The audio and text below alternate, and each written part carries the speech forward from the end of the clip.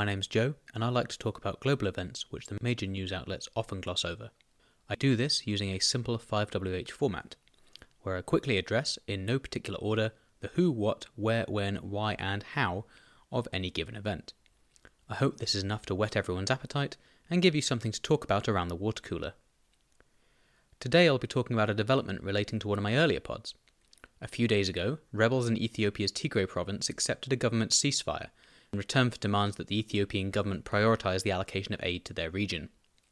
Tigray and the neighbouring regions of Amhara and Afar have been the battleground of a bloody insurgency-cum-civil war since episode 8, which aired all the way ago in November 2020. As always, the normal caveats will apply. This isn't quite breaking news, but it is a newborn piece, so this is likely to be very fragile and the podcast could age both quickly and badly. So, with that out of the way, we'll jump straight into the where. Where is Ethiopia? Well, Ethiopia is a large, landlocked country in the Horn of Africa. It's generally sparsely cultivated and supports a population of around 110 to 115 million people. It is surrounded, clockwise from the north, by Eritrea, Djibouti, Somalia, Kenya, South Sudan and Sudan. The country's capital and seat of government is Addis Ababa, which is located in the centre of the country, near the region which locates the Great Rift Valley and several hundred kilometres south of Tigray. Tigray province itself is the northernmost state of the country. It's nestled up tight against the Eritrean border, and it has Amhara province directly to the south of Tigray, and Afar province borders both Tigray and Amhara to their east. So now we've settled down to find where we are in the world, what has actually happened? Well, the Ethiopian government unilaterally offered a ceasefire on the alleged basis that more aid was needed in the Tigray region as a sort of head-off to any worsening of the humanitarian disaster stemming from the conflict. The various Tigrayan rebel groups, primarily the TDF, more on them later, accepted the ceasefire a day later. Now, I don't really want to do a blow-by-blow of the war, but I do think we need to understand a bit of the context of what's been going on. Bluntly, all major factions have been credibly accused of war crimes throughout the conflict. There are no good guys in this one. Specifically, both sides have been reported to have conducted mass detentions and abductions of ethnic groups other than the major ethnic group in that particular force, as well as multiple mass killings of civilians. Although I find it almost physically painful to split hairs on the matter, the killings do appear to have been ad hoc and somewhat disorganised. Generally, although somewhat large in scale, they've occurred when civilians have attempted to stand up to the new occupier of a region or directly resisting looting and theft by occupying forces. The sort of moral justification for this behaviour appears to have been insightful language on behalf of the political leadership on both sides, with motivational speeches and rallies focusing rather more on the otherness of their opponents rather than any sort of merits to their own cause.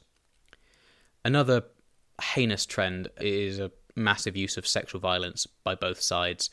Alongside the massacres, this behaviour appears to have been incited by, leadership rhetoric, but the sheer scale of the crisis suggests that not only is it sort of having a blind eye turned to it, but seems to be actively encouraged and enabled by local commanders as a key part of their attempts to impose their will on the civilian populations. Some external monitors have also suggested that this is indicative of genocidal behaviour, I guess in some way intentionally targeting the purity of a given ethnic group's genetic sort of bloodline, which just adds a whole nother dark dimension to what's already a pretty grim situation. The conflict has also spilled over into neighbouring states at various points over the last 18 months, particularly Sudan and Somalia. Thankfully, these spillovers don't appear to have led to significant escalation, but they do demonstrate how easy it is for a civil war to stop being so civil. Rolling on to the ceasefire itself, it's been supported internationally by the United Nations, the United States, the African Union and China. I do find it interesting to see such a wide diversity of major powers supporting a cessation of hostilities. Generally, if you look at, for example, any given vote on, say, the Security Council or something, there always seems to be one party who spoils everything. It's worth noting that Russia hasn't really got involved, but I guess they're busy. So it does seem interesting that no major power seems to have any interest in the conflict continuing, which is somewhat unusual for this neck of the woods. The US Secretary of State, Abe Lincoln, said that the US urges all parties to build on this announcement to advance a negotiated and sustainable ceasefire, including necessary security arrangements. Tying immediately off of that comment regarding security, it's worth noting that despite the ceasefire having come into effect last week, significant numbers of Ethiopian troops have still moved towards Tigray in that period. That said, the TDF, the local rebel groups, don't seem to have been so fussed. Their press interaction relating to the movements of Ethiopian troops have been basically a shrug of the shoulders. So let's hope that this works. In terms of less what has happened and more what isn't happening, though, it is worth noting that despite the truce being notionally based upon the need for humanitarian aid, no such aid appears to have turned up in Tigray yet. And this absence is notable enough that Western media sources who generally aren't so fussed about, people in Africa are commenting on it. So it's quite notable by its absence. I'll discuss why that absence might have happened later, and I think it's important that we bear in mind that, incompetence is more likely than malice in a lot of cases. But yeah, we'll roll on to that later. We're going to have a quick whiz through the WHO now, and this is somewhat complicated, particularly when I'm sort of straddling a position where I don't really just want to copy and paste from episode 8, but I also don't really want to lose our direction by going off down too many rabbit holes, and also want you to know kind of what's going on. So as a quick heads up, broadly we've got two factions, the Ethiopian National Government's faction and the rebels, who are fighting under a myriad of banners, the longest of which is the United Front of Ethiopian Federalist and Confederalist Forces, or the UFEFCF. The Ethiopian side consists of, broadly, the Ethiopian Armed Forces themselves, National Army, Air Force, I guess a Navy. No Navy, it's landlocked. Silly me. And also a series of formally organised militias from other provinces, but most specifically, these forces are drawn from Afar and Amhara provinces, as the conflict has rolled over into those areas, so they've got a bit of an added incentive to pick up their rifles. We've also had an incursion by Eritrean troops, which is interesting and not necessarily what I would have called when I recorded episode 8. And the Ethiopian side has generally been supported by the United Arab Emirates, Turkey and Iran. The UFEFCF, catchy, is based heavily around what was formerly known as the Tigrayan People's Liberation Front. This was a political movement that used to run Ethiopia before it migrated a bit closer to democracy, where the ethnic nature of its support base meant that it could no longer command national political power. This has since rebranded to the Tigrayan Defence Force, or TDF, which you'll have heard me referencing earlier, and I think obviously it's important not to confuse this with a world-famous endurance bike race. This core, the TDF, has then been augmented by a pretty diverse array of local politico-military groups with long and complicated acronyms, generally with Revolution and Federation and Democratic Front type names. We don't really need to get into the details of the ins and outs of this. However, the key thing I want to draw away from this is sort of twofold. Firstly, with the exception of periodic emergence of Somali state resistance fighters, I do find it interesting to note that the rebel faction doesn't appear to have any support from outside of Ethiopia. When you look at, say, Afghanistan, where the Taliban receives support from Pakistan and Russia, you see Syria, where every man and his dog is getting involved. You look at Ukraine before last month, where the Russians were absolutely definitely not supporting the Donbass rebels. Iraq had Iran again providing weapons to the rebel groups and so forth. Rebellions quite often have external backers, and from what I've seen in open source and in the English language, I don't really see much for that here, which I do find interesting. The other thing I think we need to draw out of this while we're looking at the WHO is that when we're looking at trying to figure out why a bit later, it's worth noting that neither of these sides are homogenous. They all have a significant number of people that aren't necessarily within their formal chain of command, all of which are armed and all of which are a potential friction. So we'll play on that perhaps a little later. So we're now going to get onto a little bit of a timeline. I don't want to, as I said, go blow by blow, but I do think we need to sort of get a bit of a picture for what the conflict looked like leading up to, last week. The war officially started on the 3rd of November 2020, where Ethiopian regular forces moved into Tigray. They then launched a series of offensive actions, which culminated in the capital of Mekelle, the regional capital of Tigray, which they seized on the 28th of November 2020. This forced as was then the TPLF, to retreat and reorganise, and this eventually led to their rebranding as the TDF, which operated as an insurgency force in the mountains and rural areas surrounding Mekelle. This process resulted in a conflict that was somewhat reminiscent of the Afghan conflict in the mid and late 2000s, various forces were fighting to maintain and seize control over a series of urban areas, with rural areas surrounding the small towns providing space for insurgent and conventional force maneuver, with a position where conventional forces generally held the upper hand in firepower. Insurgents are obviously generally harder to fix, find, and generally target. If you want a bit more of a breakdown of the Ethiopian army's sort of conventional warfighting capability, Episode 8 has a quick rattle through that. Concurrently to this, in this early phase of operations, the Eritrean forces entered northern Tigray. Eritrea is one of the most locked-off countries on Earth in terms of media penetration, especially again in English. So I've not really managed to find anything that gives any indication of what their objectives were, but the general consensus is whatever their objectives were, they committed a pretty large number of horrendous massacres against the civilian population. They were notionally on the side of Ethiopia, and the Ethiopian government doesn't appear to have taken any action against Eritrea. And given the history of the two countries, they're not a pair of neighbours that see eye to eye. If they lived next to each other in houses, they'd be continually suing each other over who painted which side of the fence what. So I do find it a little bizarre that Ethiopia, didn't get a bit stressed when Eritrean forces just sauntered over the border. But hey, fun and games, I guess. So this phase went on till sort of mid-2021. The Tigrayan Defence Force retook Mekelle on the 28th of June, and a series of smaller towns in the same region fell shortly afterwards. Ethiopia's PM then called a ceasefire while the regular forces were on the back foot, but this didn't really seem to amount to much. And again, like Ghost into the Night, the Eritrean forces seem to have withdrawn from the region at this time, although again, there's not much in the way of formal records to say what they're up to. So, fun and games. So we see then a bit of a stand down.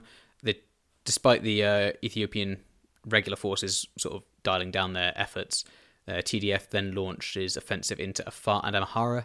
This resulted in the Ethiopian government calling in on other provinces to raise sort of semi-formal militias to support the army, and led to a process which sought to force the TDF back into Tigray. By late 2021, the war had shifted back onto a conventional footing with offensive and counter-offensives conducted by both sides. Again, reporting here is confused, but casualties appear to have been very heavy, and this culminated in an uneasy ceasefire on the 20th of December 2021, with the Ethiopian armed forces confirming they would halt their advances into Tigray, and major combat operations seem to have lapsed until we get to the meat of the episode. On March 24, 2022, the Ethiopian government declared an indefinite humanitarian truce, and this was then accepted on the 25th of March. Obviously, it's now the end of March. By the time you're listening to this, it's the start of April. And not much seems to have happened. There, not that I've seen anyway, been no public statements as to what the future of this ceasefire or truce looks like. As I alluded to earlier, there's been no aid arriving, and there don't appear to have been any, dust-ups that would call the truce into question. So it does seem like we're all a bit in limbo, which actually conveniently rolls us into the why and the how as to what's led us to this situation, because this is where we can begin to figure out whether we think this is going to last more than about 15 minutes. So, if you want a more complete breakdown again of what started the conflict, please go and listen to episode 8. It was recorded about a week after the conflict started, and obviously it's going to have dated somewhat because information changes over time. It'll give you a feeling for what finger on the pulse would have felt at that time. A very brief summary for us to work with here. The Tigray are a minority ethnic group which used to be politically dominant in Ethiopia. Following Ethiopia's somewhat uneasy transition to a more democratic political system, the ethnic Tigrayan political groups lost their national position because they didn't have the support base, but did maintain a political stranglehold on the home province. As you kind of expect, if you ever sort of studied these sort of events, transitions of power like this very rarely go smoothly, and it's particularly difficult when the differences between the political parties are less political, left, right, good, bad, macroeconomic, and much more ethnic, because rather than having a difference of opinion, you've got a difference of us versus them. And these historical ethnic tensions appear to have been, if not the main, then certainly a significant contributor to the outbreak of the war, and probably the dominant contributor to the ease with which both sides have committed war crimes. So, rolling onto the sort of pressures here, from what I've read so far, I'm inclined to give credence to the humanitarian situation being the main driving force between this ceasefire. So, Tigray province has a population of approximately 6 million, of which close to half of them are facing famine and starvation. This is in addition to a separate issue of over 400,000 internally displaced persons sort of spilling away from the conflict. And yeah, it goes without saying that like both parties are having to deal with the crisis of half the population not being able to feed. Ultimately, an army marches on its stomach, and if you can't feed the civilians, they can't provide, food for anyone fighting. It's a nightmare all round. This does appear to be a rod the government has made for its own back. They've essentially placed Tigray under siege. They prevented trade or transport into the region as part of an effort to strangle the rebellion, but any sort of, ham-fisted efforts like this have the predictable effect of strangling the population as well. The situation with shortages is not just lack of food, it's a lack of apparently pretty much everything. So reports on the ground at the moment are that aid workers are trying to deliver food and medicine on foot as they can't even fuel their vehicles. As such, this raises a very significant concern that even with the barriers notionally lifting, we're not going to see an improvement very quickly. So what we've got to think about here, as Russia is beautifully demonstrating for us in Ukraine, that you can have, X, Y, and Z. You can have, let's pretend for a moment. Let's imagine that there's tens of thousands, hundreds of thousands of tons of food ready to go into Tigray. Well, that's great, but there's not been fuel for months. So we've now got to use whatever logistic chain we have has to get fuel up for the vehicles, it has to bring spares up for the vehicles, it has to bring mechanics up for the vehicles, it has to restore the vehicles to working condition. It then has to put food in the vehicles and deliver them to the, for want of a better word, the client. So this is where I'm beginning to think that the lack of aid turning up in the region is not malice. I think we are going to face not only a humanitarian crisis, but also huge logistical hurdles in delivering aid to these people. So I do hope that, as much effort can be allocated to helping this as possible. Although I'm not obviously trying to say anything is, good, bad, or ugly about this. We do need to take it into a bit of context. So, as I said, Tigray has a population of circa 6 million people, of which about half are facing food insecurity. So that's 3 million people. Ethiopia as a whole has a population of 110 to 115 million, with a total population of 9 million in need of food aid to survive. So this means that Tigray province has, excusing my quick maths, call it a 20th of the country's population, but a third of their malnourished and starving people. So although there are more starving people outside of Tigray, the concentration of this poverty in the region is immense. It's a order of magnitude different to the situation across the rest of the country. There does also appear to have been a bit of effort by outside parties to apply pressure to lead towards a ceasefire. The US did not sanction Ethiopia to try and cease the war, but it did remove trade privileges. Given that we've seen the effectiveness of sanctions both in triggering the initial Iran nuclear deal and also in, as we watch, destroying the Russian economy, it could be easy to suggest that the US is being somewhat hypocritical by not taking similar actions against Ethiopia, which, I would get what you're saying, but my understanding of the economic situation, which admittedly is, as a layperson on a computer, Ethiopia is less tied into the wider global trade, so there's probably a pretty slight difference between removing a few privileges and imposing sanctions is probably a significant amount of increased effort for not necessarily applying that much more pressure. Fundamentally, in the same way that sanctions don't really harm North Korea, sanctions aren't really going to affect any country that isn't tightly bound into the global commerce networks. I'm happy to be proven wrong on that, but that's my take on why the US didn't take more assertive action. We'll see how that goes. I'm sure there's more to it, but as a starter for 10. It's also worth noting that a lot of other regional countries have become quite heavily involved in diplomatic efforts. The African Union have conducted multiple rounds of peace talks, although in no cases did these seem to have led directly to any sort of ceasefires or degradation in the conflict, and they also don't appear to have given us any sort of roadmap for peace.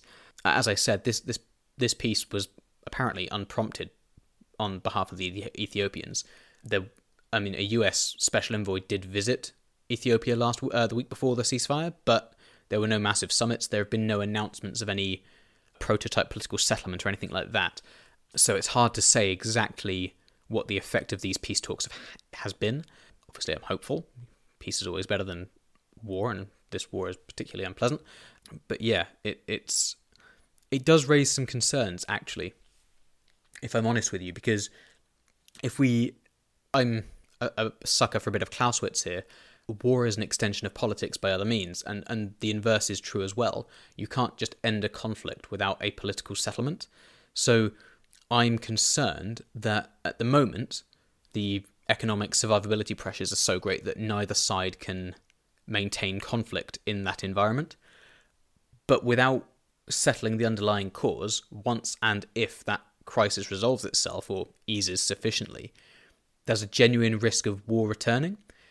And the flip side, of course, of this is if they have a ceasefire and the sides cooperate to meaningfully aid their people, inevitably people will build relationships with each other, and that might provide a framework for developing peace further. I guess I don't want to predict it going either way. I just really want to emphasize how, until that political settlement is sort of advertised and put out there, this peace is going to be fragile. Yeah, it's concerning. And this is also probably the point where I just need to readdress. There have been extensive reports that Ethiopian forces have been reinforced around Tigray.